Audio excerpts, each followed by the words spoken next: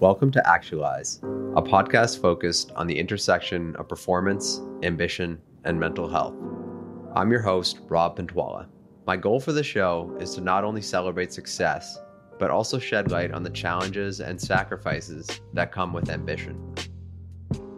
Actualize is brought to you by First Session. Launched in 2019, I started First Session to help you find the right therapist. First Session is purposely designed more like a dating website than a clinical website, as we're completely focused on helping you find the right fit the first time. My team and I interview and vet our partner therapists, so you can simply browse videos, see who you vibe with, and instantly book a session. Check us out at firstsession.com and see why more than 7,000 Canadians have chosen First Session to find a therapist.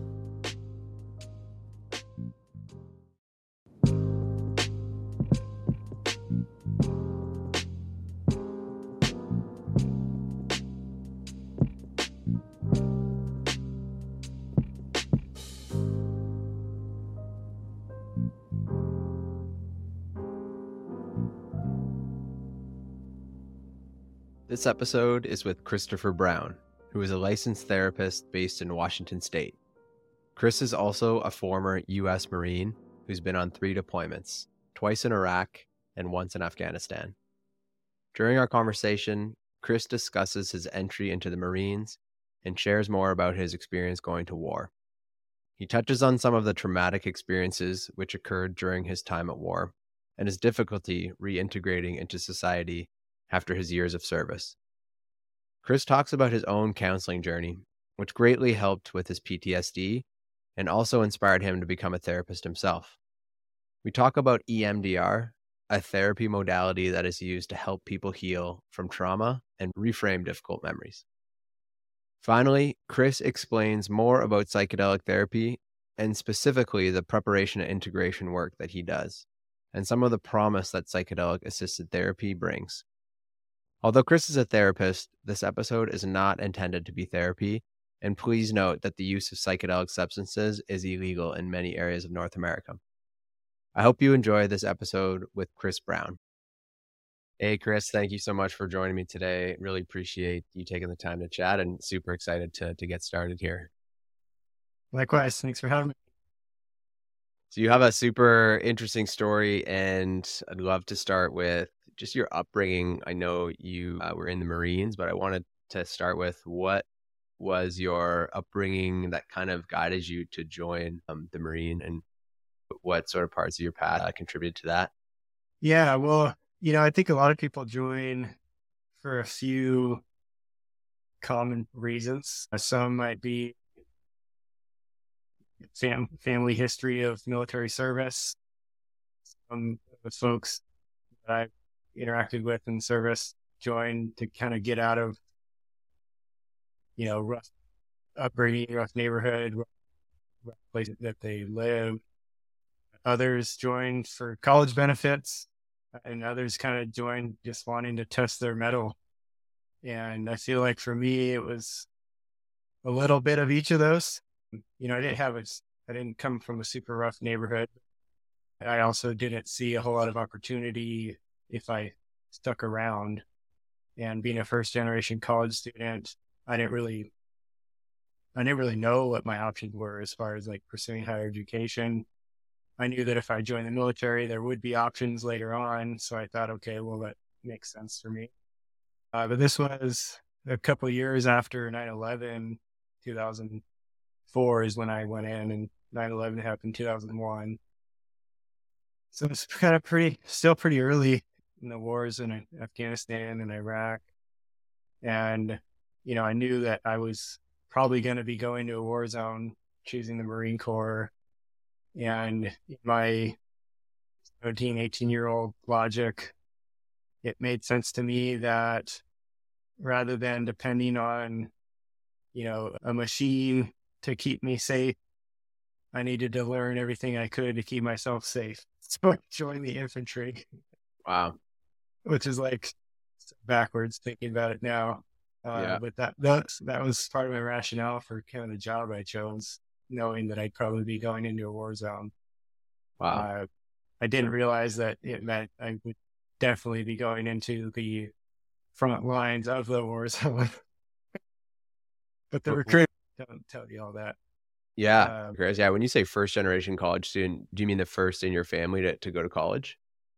Yes. Yep. Gotcha. My Oh, wife, her parents went to college, both of them. And when I got out, she was finishing up her undergrad, and she walked me through all of it. This is what grants look like. These are student loans. Fortunately, I didn't have to take student loans because of the GI Bill, but I was like a lost puppy trying to go into college. And, because my parents didn't go, they didn't have a frame of reference. They didn't know, I don't think they even knew grants were a thing. And I certainly didn't. So, yeah, I mean, college wasn't even really a consideration before I joined the military.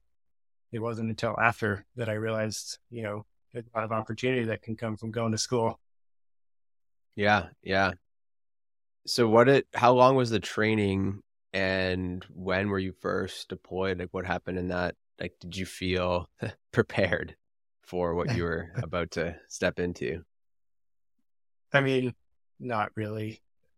I don't think anyone can fully be prepared for that kind of thing till they just do it.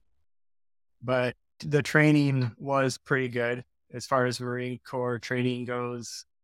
I was stationed out in 29 Palms, California, which is a big Marine training base.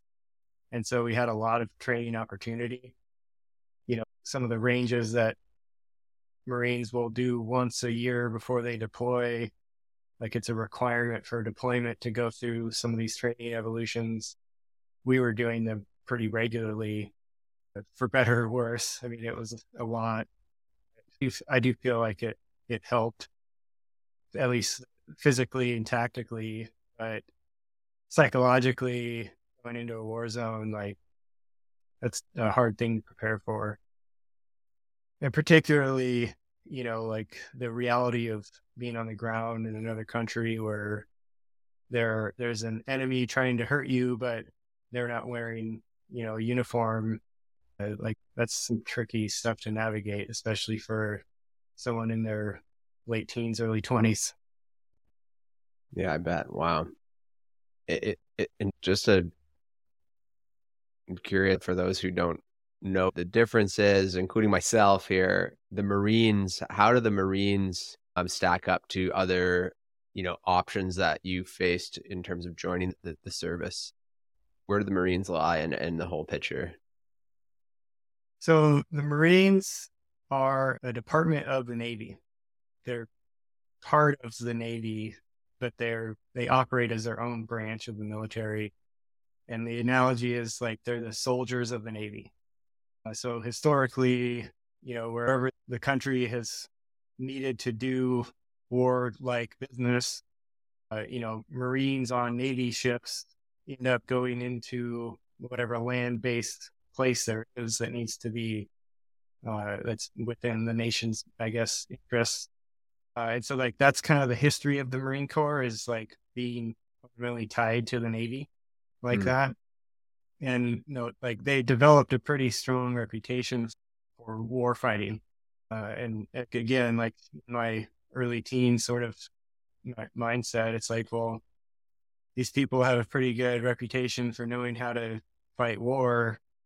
I should probably, if I'm going to go to war, I should probably learn from them. Yeah.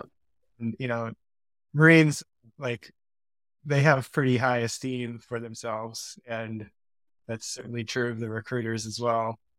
But all things said, I do feel like I was around a group of people who, if I were to be in a war zone, they're who I would want to be with. Like I did feel a certain level of trust that the people to my left and right would be able to, look out for me too, just as I was for them. Yeah. Yeah. It's funny how you kind of laugh at your teenage way of thinking, but like I totally get it. I totally get kind of just going all in, being hardcore. If you're going to do it, might as well go all the way. I get that mindset. And I don't think Yeah. that's that uncommon, but I mean, the Marine Corps is not like special forces. The Navy has the SEALs for that. The Army, in terms of training level, I've heard the Marine Corps compared most to like like Army Ranger kind of status, similar infantry focus, similar emphasis on leadership. The way Army does things is a little different than the way the Marine Corps does things, but I think that's probably the closest comparison that we have within our branches of U.S. or armed forces. Yeah. So regarding leading up to your first deployment, like how much time was that in training, and That was a yeah, what did it months. feel like? Yeah, like only a few months. Like what did it feel like Yeah. when you were on your way out? In the Marines, we had a School of Infantry, which was I think 3 months, and then once you finish that school, you go to your unit. And I trained with my unit for another, I think 3 to 6 months, I want to say. Then we went on our first deployment. And the senior Marines there, they had deployed before the year prior, kind of one of the first groups after the invasion in Iraq. And they were all pretty jaded. They didn't have a whole, I think a lot of those guys enlisted before 9/11. So they had, I don't think they really expected all this. And they were, pretty low motivation and wanted to leave as soon as they could. And so this was kind of the group that we showed up with, and they did their best to train us up to, survive that kind of environment. But it wasn't until we got back and got our own kind of junior Marines, and we were now like the more senior platoon, that I started taking like leadership more seriously and training more seriously. And fortunately, we had a lot of really great training before that second deployment, because that second deployment ended up being the hardest of the 3 that I went on. That was where I was wounded. There was just a lot of gunfights and a lot of threats at the time. And that was during kind of the 2007, they call it the troop surge. There was just a lot of stuff happening over there at the time. So I did, in 4 years, I did 3 deployments. The third one was to Afghanistan. And, between me getting wounded on my second one and several of my close friends also being wounded, in our battalion, battalion would be close, several hundred people, a few hundred people in a battalion. In our battalion, we had 41 Marines who were killed on my 3 deployments. And so I was like, I'm not going to re-enlist. I need to go find something else to do because I'm just burned out on this stuff. And when I got home, I realized pretty quickly, I had changed. And I ended up fortunately getting into counseling really soon in the first couple of months of getting out. And I did individual and group counseling for a good 1.5 to 2 years while I was starting to kind of get into school and use the GI Bill. And during that process, I made the decision, because I had started school on taking classes in computer information systems. I was kind of planning to pursue IT field. Mm-hmm. But through my own counseling and a psychology class I took, I realized I should probably focus on this type of career instead. And I'm really glad I made that decision, because it's opened up a lot of doors, given me a chance to help a lot of people along the way. So yeah, that was that. Looking back on that period of my life, it's kind of hard to imagine that was even me at this point. Yeah. Yeah. Because there's been a lot that's happened since too. But yeah, just thinking of being in a war zone with, 50 to 100 pounds of gear on my back, walking for miles, kind of waiting to get shot at. It's that's hard to believe I did that. But I did. I know I did. I've got scars to prove it.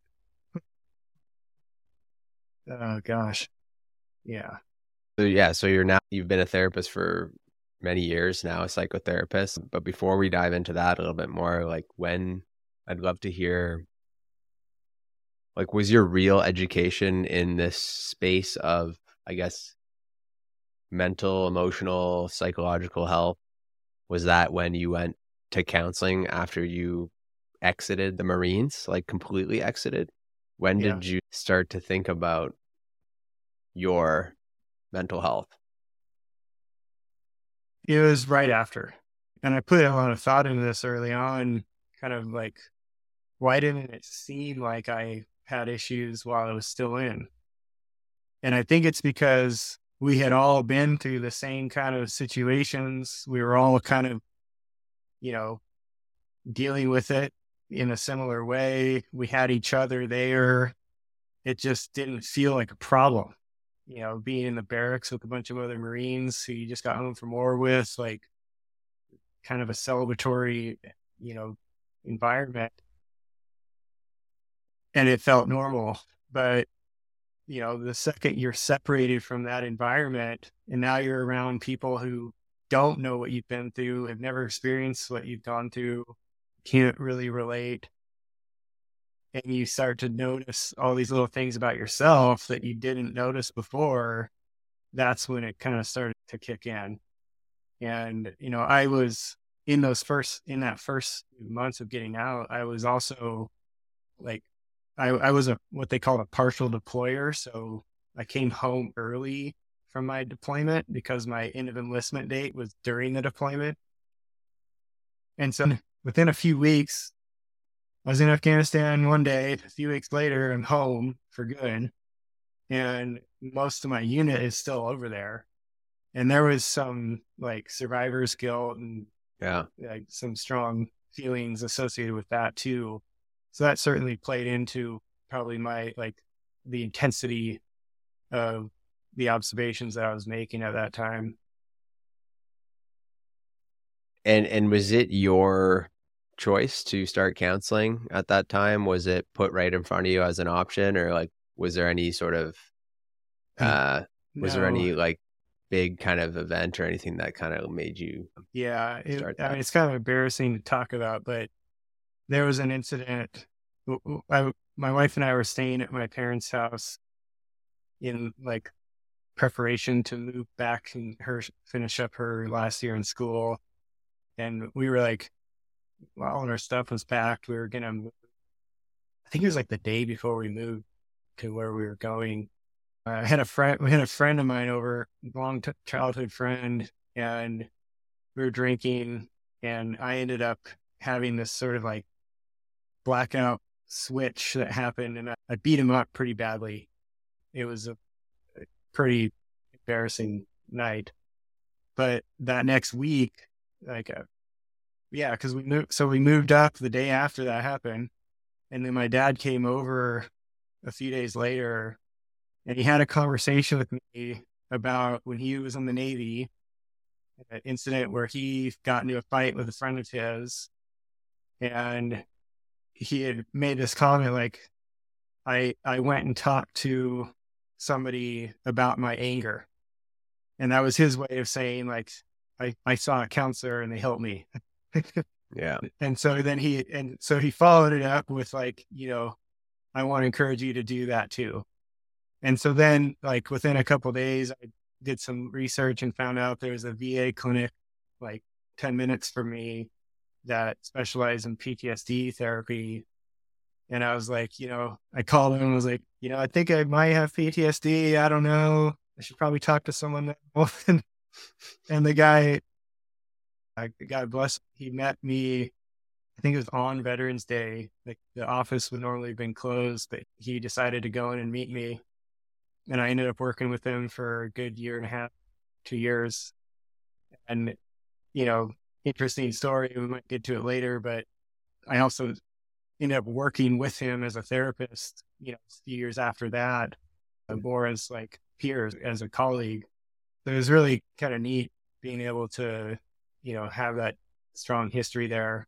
The office I was in, and I don't know if this is getting too far ahead of things, but there was a strong emphasis in kind of the culture at the time of that part of the VA around kind of peer support. And so like this counselor was a veteran too. And all of the counseling staff were veterans there.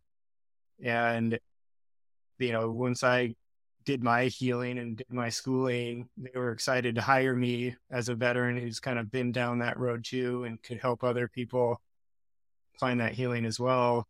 It was really awesome, just a safe place and kind of just what I needed in that stage of my life. Yeah, that sounds great. It also strikes me that still was all on you to kind of seek that out. And I mean, it's great that you knew where to look, right?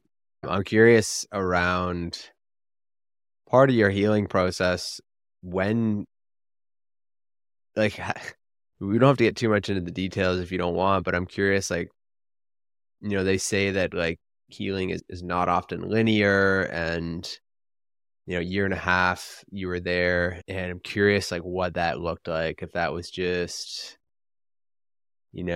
slowly learning what you'd been through, or if there was a certain like approach or something that really worked for you, or like was there any kind of epiphanies or anything like that? Yeah, I'm curious. Well, this therapist did EMDR, and I did a lot of EMDR with him. And I think the one thing that sticks out now as being really like profound drove home the point that this is the path I need to be on. I was in that first year or two, I was having panic attacks at school when I was in college, and they all seemed to be in the same classroom. And I remember one day, like I had like a literal flashback of a fireball, and for a brief second, it looked like the whole classroom was being consumed by a fireball. And my nervous system just like went into this panic state. I had to leave. I went home. I had to lay on the couch for the rest of the day. And that next week, or at my next session, we did EMDR on the suicide bombing that I was in. And the therapist, while doing EMDR, kind of left and right, really bringing up vivid parts of the memory, asked me to slow down time on just the moments right after the blast. And in that moment, I had this feeling like I noticed that change of air pressure that happens in an explosion. And it just clicked instantly, like, this is the same shift in air pressure that happens in that classroom at school whenever the AC unit turns on. And I put it together, and I realized like the AC unit was triggering these symptoms I was dealing with. And, we kept going with processing that event and kind of cleared that event enough and so it was more manageable. And I've still had some minor panic attacks since, but I've never experienced another like legit flashback like that ever since doing that EMDR session. And so for me, like the one example from EMDR that really sticks out, but I did EMDR on several different things. And, talking about like how therapy is not necessarily linear, it wasn't until probably like 3 years after I finished therapy, and I was doing my own thing with the nonprofit that I had started. And one night I was kind of in that state between wakefulness and sleep. And I had this really vivid flash in my memory of like after that explosion, there was a big gunfight that had happened. And there was part of it that I had just blacked out from, that memory was just blank in my mind, but it came back like 3 years after. And I wasn't in therapy at the time, but it was the moment that I was shot through the leg. And it's like my brain maybe knew I wasn't ready for that until this time 3 years after therapy even. It had by then I had enough kind of skills and resources to be able to deal with that in a healthy way. But that was, I think, a good example of how this healing, it's a lifelong thing. I mean, there's still things to this day that I have to kind of pause and reflect on and work through on my own. And that'll probably be the case until I die. I'm okay with that. I know how now, right?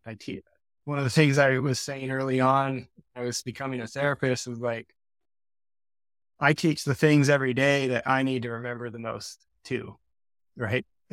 And I wish I could like claim that as my own original thought, but I actually heard that from an AA sponsor one time. That was in one of our groups, our therapy groups. But it resonated so much that I've used it ever since. I love that. I feel like I got on a tangent there. What was the original question? No, thank you for sharing that. I'd love to provide a little bit more context for those listening. I know you practice this now, but EMDR, and that being a modality for how you treat or help people reframe trauma and PTSD. And I'd love to hear, you've obviously had the patient-client experience, and now you're the practitioner on the other side. I know EMDR is a lot more popular over the last little while too, so I'd love to hear you maybe explain what it does. Yeah, of course. So EMDR, it's an acronym: eye movement, desensitization, and reprocessing. And this has been around since 89, 90, early 1990s is when they started kind of developing this. And it's been pretty heavily researched since then, proven to be effective and one of the top tier kind of treatment modalities, especially for PTSD. But a lot of therapists have adapted the original protocol for other kind of niche mental health areas. But what the research that I've looked at has shown is there's two things happening in the brain at the same time when we have this left and right. They call it bilateral stimulation. So eye movements left and right. There are certain EMDR tools where we can have like paddles in your hands go left to right, or beepers, headphones that'll beep left and right. When I was seeing clients in person, I had a machine that did all three at the same time, just like really optimized bilateral left and right. But what's happening in the brain with this bilateral stimulation is two things. So first is it's activating the hippocampus, which is where we have like our memory. And so we're able to see more vividly memories that we're focused on. And at the same time, there's kind of a slight, not entirely, but like a slight suppression of the amygdala, which is our fight or flight response. And so like you can look real close at a difficult memory without being completely overwhelmed by it. And as you can imagine, that sets the stage for like a brain state that's really ripe for healing. A common analogy that people use is REM, like rapid eye movement stage of sleep. And so like the assumption or the theory was, when the eyes are moving like this, the brain is able to efficiently process information. And, if you think about it, like REM sleep, it kind of helps us sort of defrag, clear out, and optimize for the next day kind of a thing. Like that's what's going on when we're sleeping. And so similarly, like when we're focused on a target memory with eye movement, with EMDR, we can efficiently process information. And that includes like physical sensations that are associated with trauma, emotions that are associated with trauma, kind of all the above, really. It is a very efficient tool. And like the reason I picked it, besides the fact that I benefited so much from it, is out of the other tools that exist, specifically for PTSD and trauma, it requires the least amount of homework for the client. And, from my experience, the least amount of homework tends to lead to the highest amount of like retention, like continuing through to the end of therapy. A lot of times clients will just get burned out on homework, and it's like, re-triggering all sorts of stuff, and it can be very problematic. It was a natural fit for me and my style and, the way that I think about therapy and how it should go. It just sounds incredible. I mean, I have friends that I've never done EMDR. I think I've done brain spotting myself, which I know may have some similar principles. But I have some friends that have really benefited from EMDR. I did want to ask more about, in my experience, running my company for a session and speaking with many people seeking therapy for some trauma-related issues, challenges. I think a big part of it, and these might not be, severe PTSD cases, but for people who know that something in their past is traumatic, a big reason for people not to seek out the help is because they think they need to kind of reface it, right? It's really painful to relive, right? And I think what you were saying about the act of EMDR making that a little bit more accessible, but I was also curious about, when people seek out EMDR, it's like, oh, I'm just going to go and like kind of get right into that like trauma spot and boom, boom, look a few directions and it'll be done. Like, to me, that's like maybe how it can be framed and sold, but like, I'm curious what your experience is like around the comfort level of opening up. Like if people are afraid to relive that trauma, what does it look like from the start of seeking therapy to actually maybe starting the EMDR? And in your experience, it sounded like as more memories and more sensations would come up, you would address them with EMDR. It sounds like over a period of time. So that's a great question. And there's a lot that I want to address there. But just to paint a picture of, ideally, new client get through EMDR, kind of what that looks like, what it ought to look like. First thing is to develop stabilization. And that would include like grounding techniques, coping strategies, like assessing like what are the things that you do that can help you manage distress, and making sure that I often am teaching clients several different tools that they can experiment with and find the ones that work for them, and allow some time to play out for them to develop a sense of confidence or competency in their ability to use tools when they're feeling distressed. Because EMDR can be it can bring up distressing feelings. And before we do that, I think it's ethical that before we do that, we know that you can manage that distress beforehand.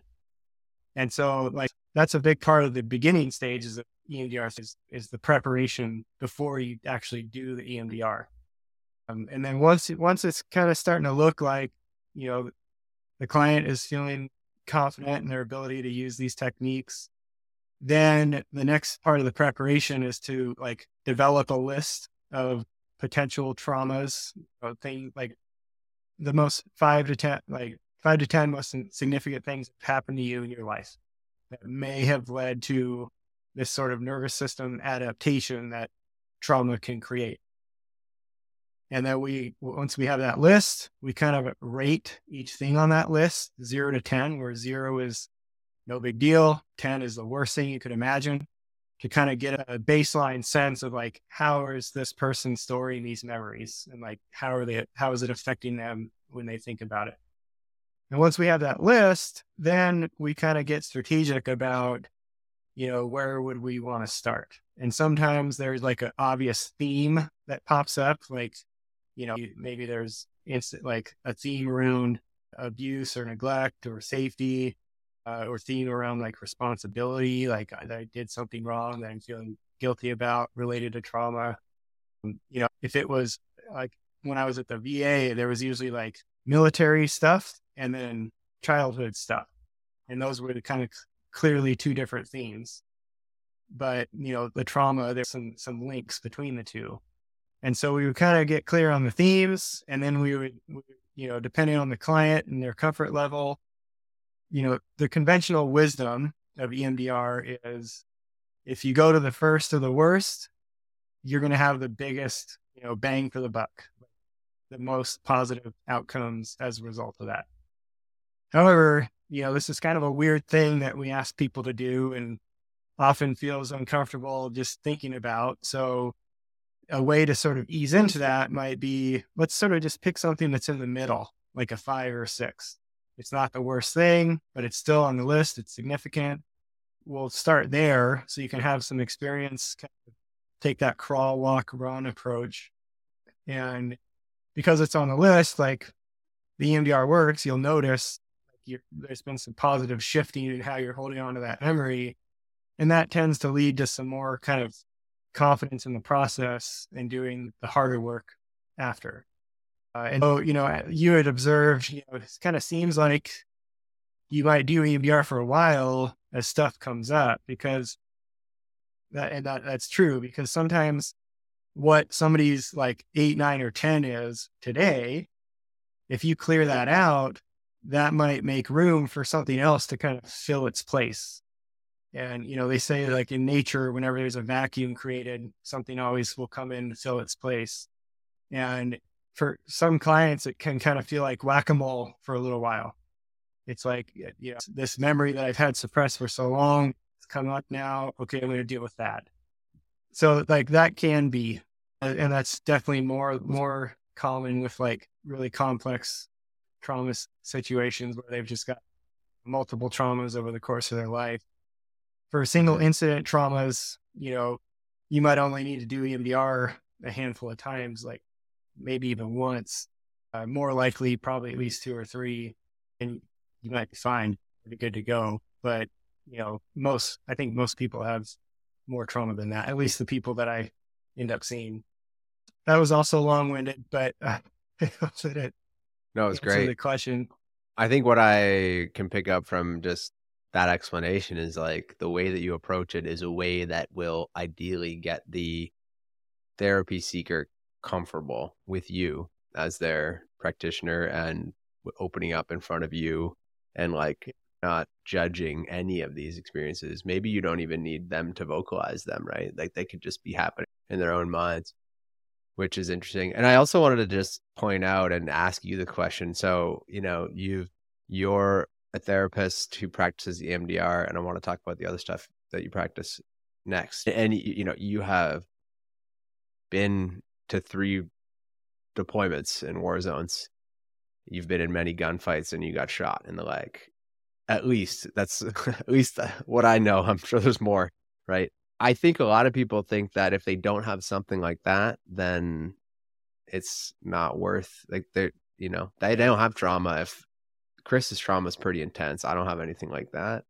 So EMDR is probably not for me, because what do you think about that, way of thinking? Yeah, I hear this sentiment all the time. And my response is always the same. You're not doing yourself any favors by comparing your experience to someone else's. Because even though like I've been through stuff, I still have my legs. I've got friends that are missing legs. I can compare myself to other people too and use that as justification not to take care of myself. But I'm not doing myself any favors if I do that. And the same is true for anyone else. And so like this idea that like I have to be equal to or worse than that other person before I do anything to help myself, it's kind of like an avoidance trick that we do to ourselves. Like rather than facing the hard thing and like really doing the work that I need to do to heal, I'm just going to tell myself I don't need it because they have it worse. And that's not helpful ultimately. Is it also maybe like avoidance, but also feeling that you might not even be worthy of help? Yeah. I mean, there certainly would be a layer of that too, probably, if you were to unpack it with somebody. Well, thank you for that. And yeah, so I wanted to dive into the other big part of your professional practice, and anything that you wanted to share personally around your experience using psychedelics and witnessing healing through the assistance of psychedelics in the therapeutic context. And just how did you get so interested in this field? And we'll just let you go from there. Yeah. So it started back when I was a therapist at the VA, probably 5 years ago now. I had a couple of clients kind of just throughout the course of a year or so, unbeknownst to me, had gone and done some form of psychedelic therapy. One of them was MDMA, one of them was psilocybin, one of them was ayahuasca. And each time I was like, admittedly, like pretty skeptical because, like the traditional assumption, like the war on drugs mentality is like, that's just drug seeking behavior, right?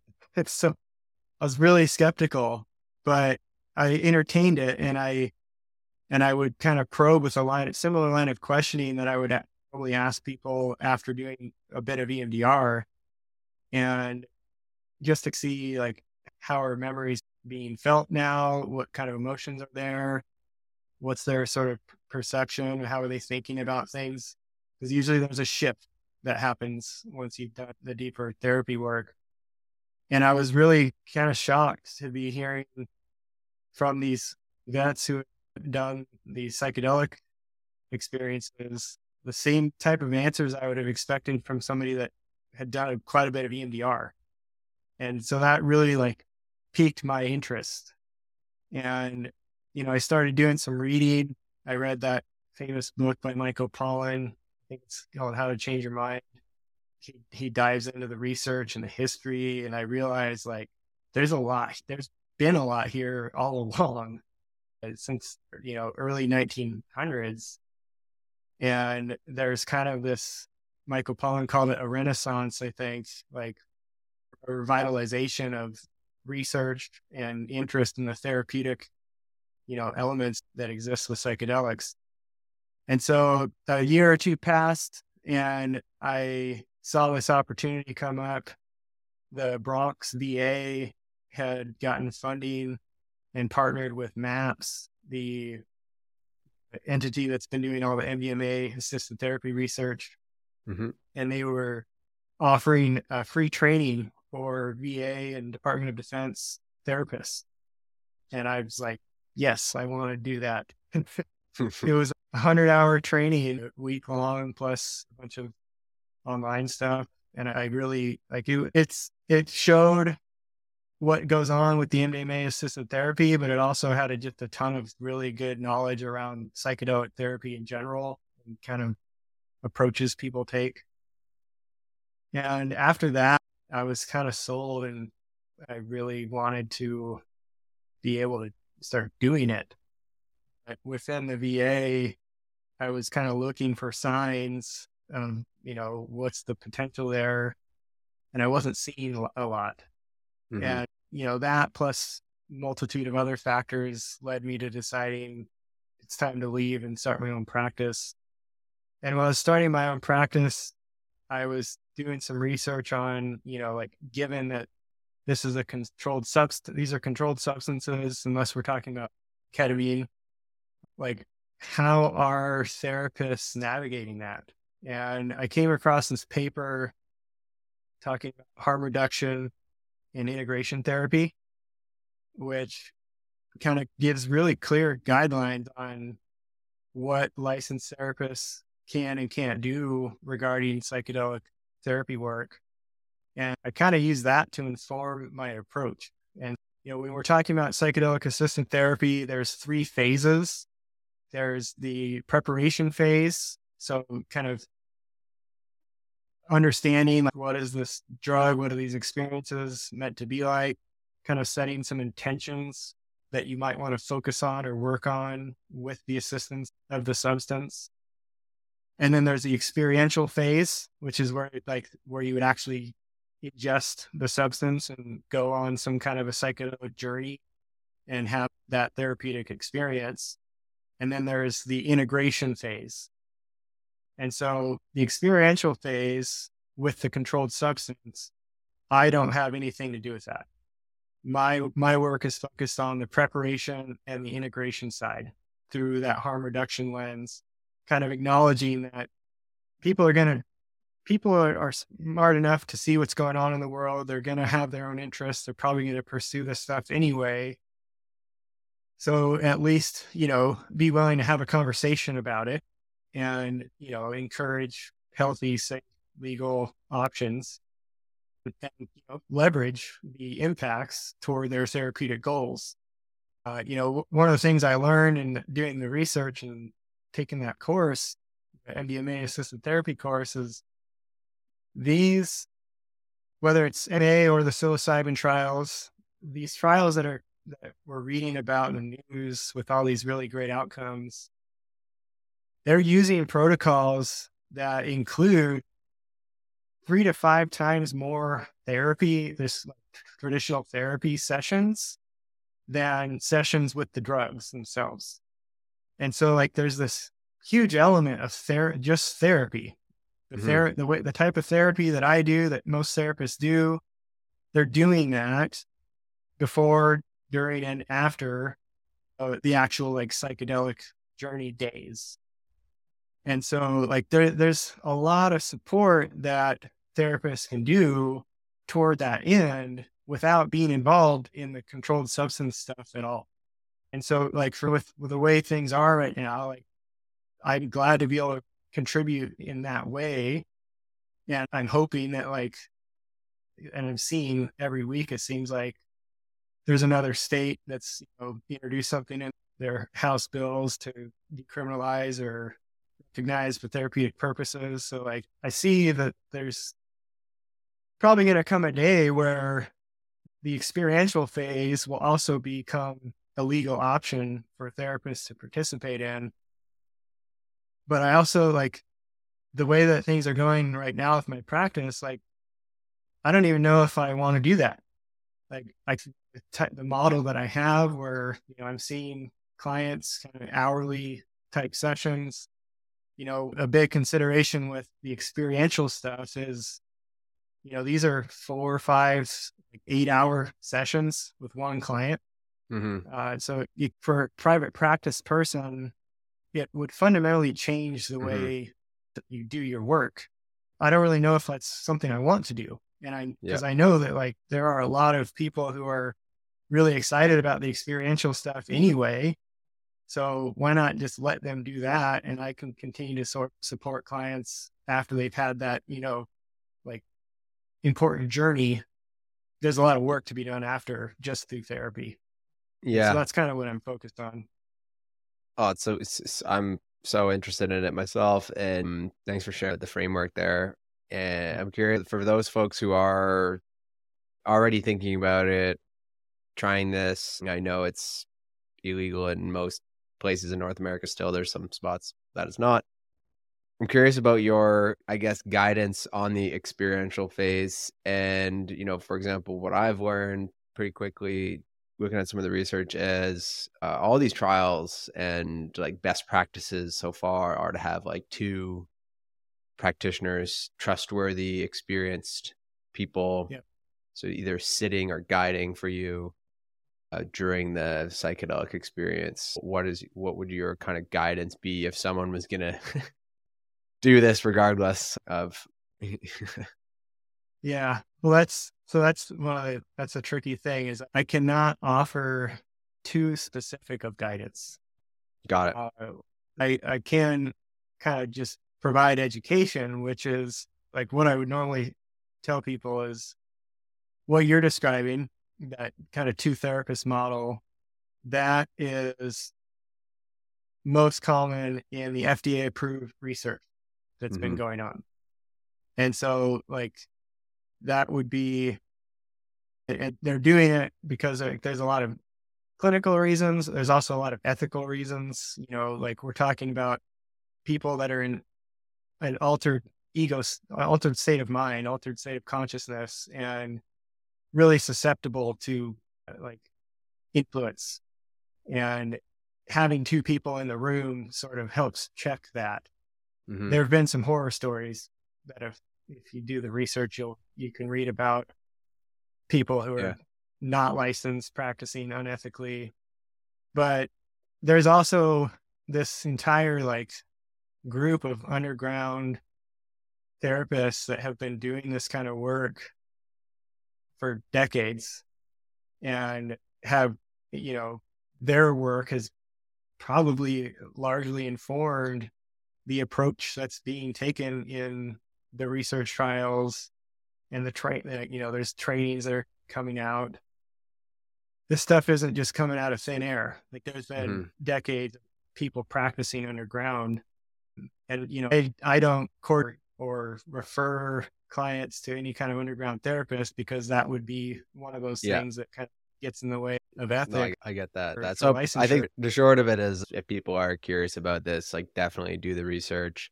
There are organizations like MAPS, and there's several in Canada. There's definitely several in the US. Yeah. There's like schools in Colorado that teach this kind of stuff, right? So there's good advice out there. But there's also there's religious groups in the US that are like exempt from these laws. And then there's groups, in other countries where laws are different. And a lot of them, from what I understand, they take sort of like the ceremony type approach. And so it's not really therapy. It's a healing ceremony that you're doing that's informed by generations of indigenous practice over the eons. And there's therapeutic stuff happening in that context too. So that's why it's like, whenever I'm talking to people about this, first read, understand what all is going on in this space, understand like what are the options, what are the safe, ethical, legal routes that you could consider, and then decide what you're going to do. What I can focus on with you is, what's the intention that you might want to have going into that type of experience? Like, how do we take what your state treatment goal is and, leverage that experience, if you're going to pursue it, in a way that will allow us to like get to that point once it comes to doing the integration work later on. So like, I'm just a piece in that puzzle, and your job is to do your research and make a decision that's, right for you. Yeah.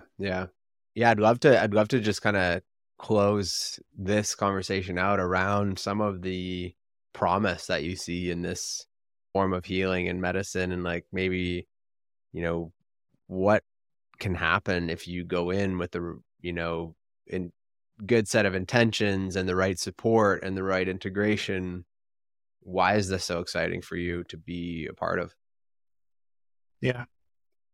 Well, I think there's a few ways I could go with that question. I mean, as an EMDR therapist, I'm really excited about the kind of the marriage of the two.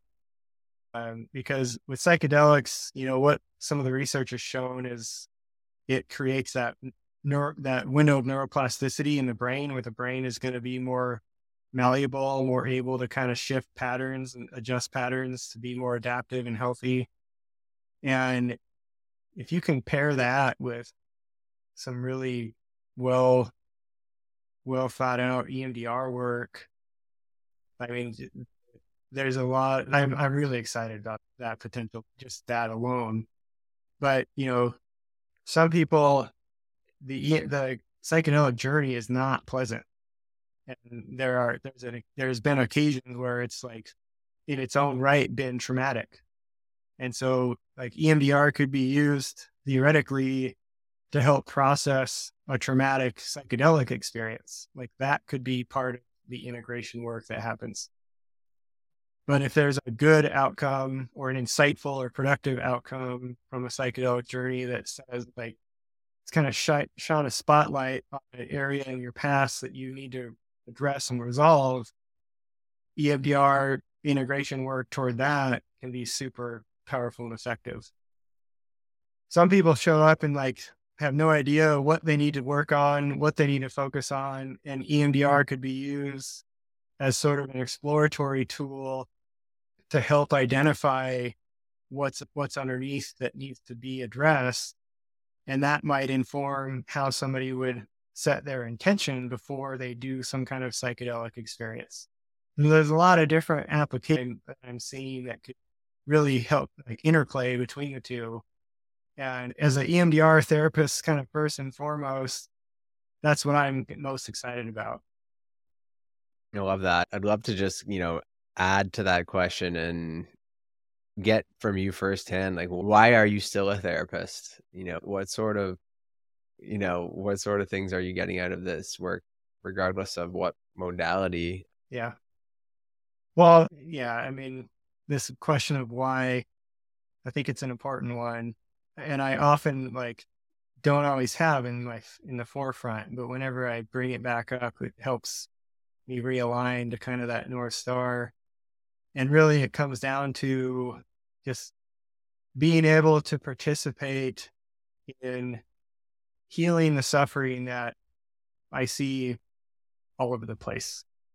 If I can work on my own suffering and support others to do the same, even if it's just me and one other person that I help, like now there's 2 people in the world that are trying to do something to address the suffering that exists. So I can kind of amplify that. And that's why I'm really trying to bring other therapists into this kind of awareness. And the type of work that I'm doing is I want to optimize that healing potential as much as I can, knowing that I'm not here to save the world myself. That's impossible. But if I can equip other people with the skills and the tools to help address suffering and to help individuals heal, then that gives me hope. Because there's a lot of things, if you look in the news right now, that it's hard to be hopeful for if you just get sucked into that. But, every day I'm working with clients, I'm seeing people heal, I'm seeing people, make those subtle shifts they might need to make to change something about their life, to change something about their future, to make it so they can feel more right with themselves and their relationships. And every time I get to see that, it gives me hope.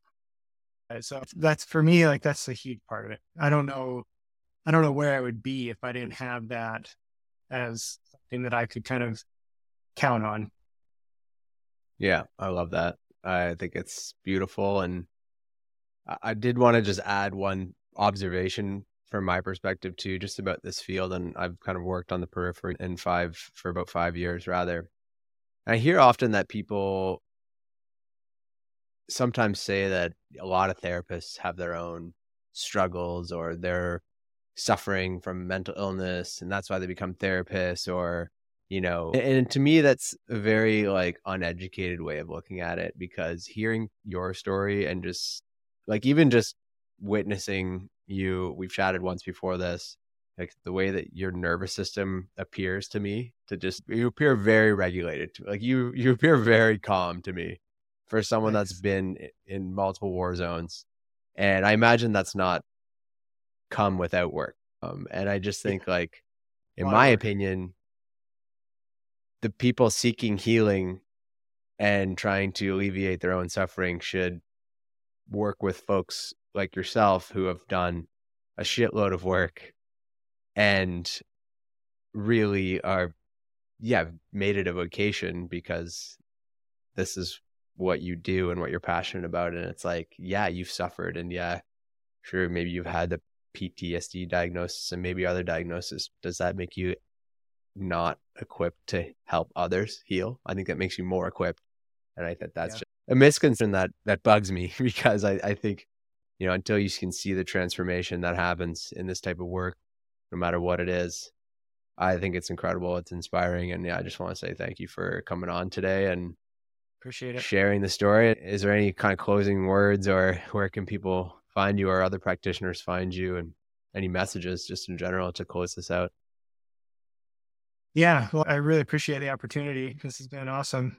And I mean, if people want to find me, they can go to my practice website, peakpsychotherapy.co. The column was taken. peakpsychotherapy.co. And on there, I've got some resources for therapists also.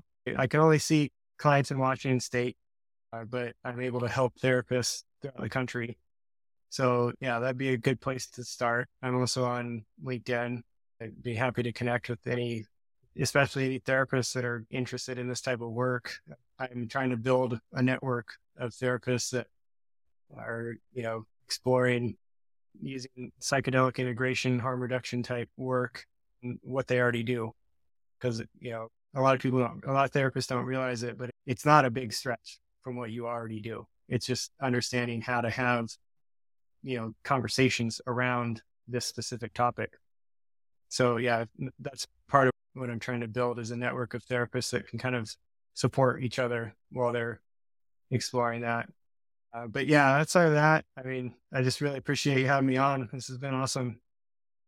Awesome, Chris. Yeah, no, it's a super interesting conversation, and I'm sure we'll chat again, and there'll be more content from this podcast about this type of healing and this type of work, because it's really exciting and it's hard to ignore. So yeah. Thanks, Chris. Have a great rest of your day. Yeah, you too.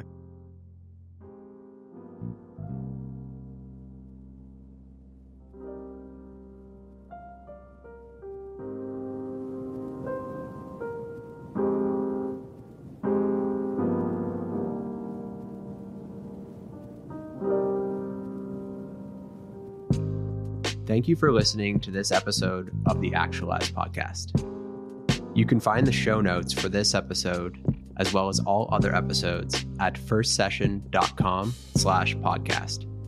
If you like this podcast, please leave us a review on your favorite podcast platform. Thank you again, and we'll see you next time.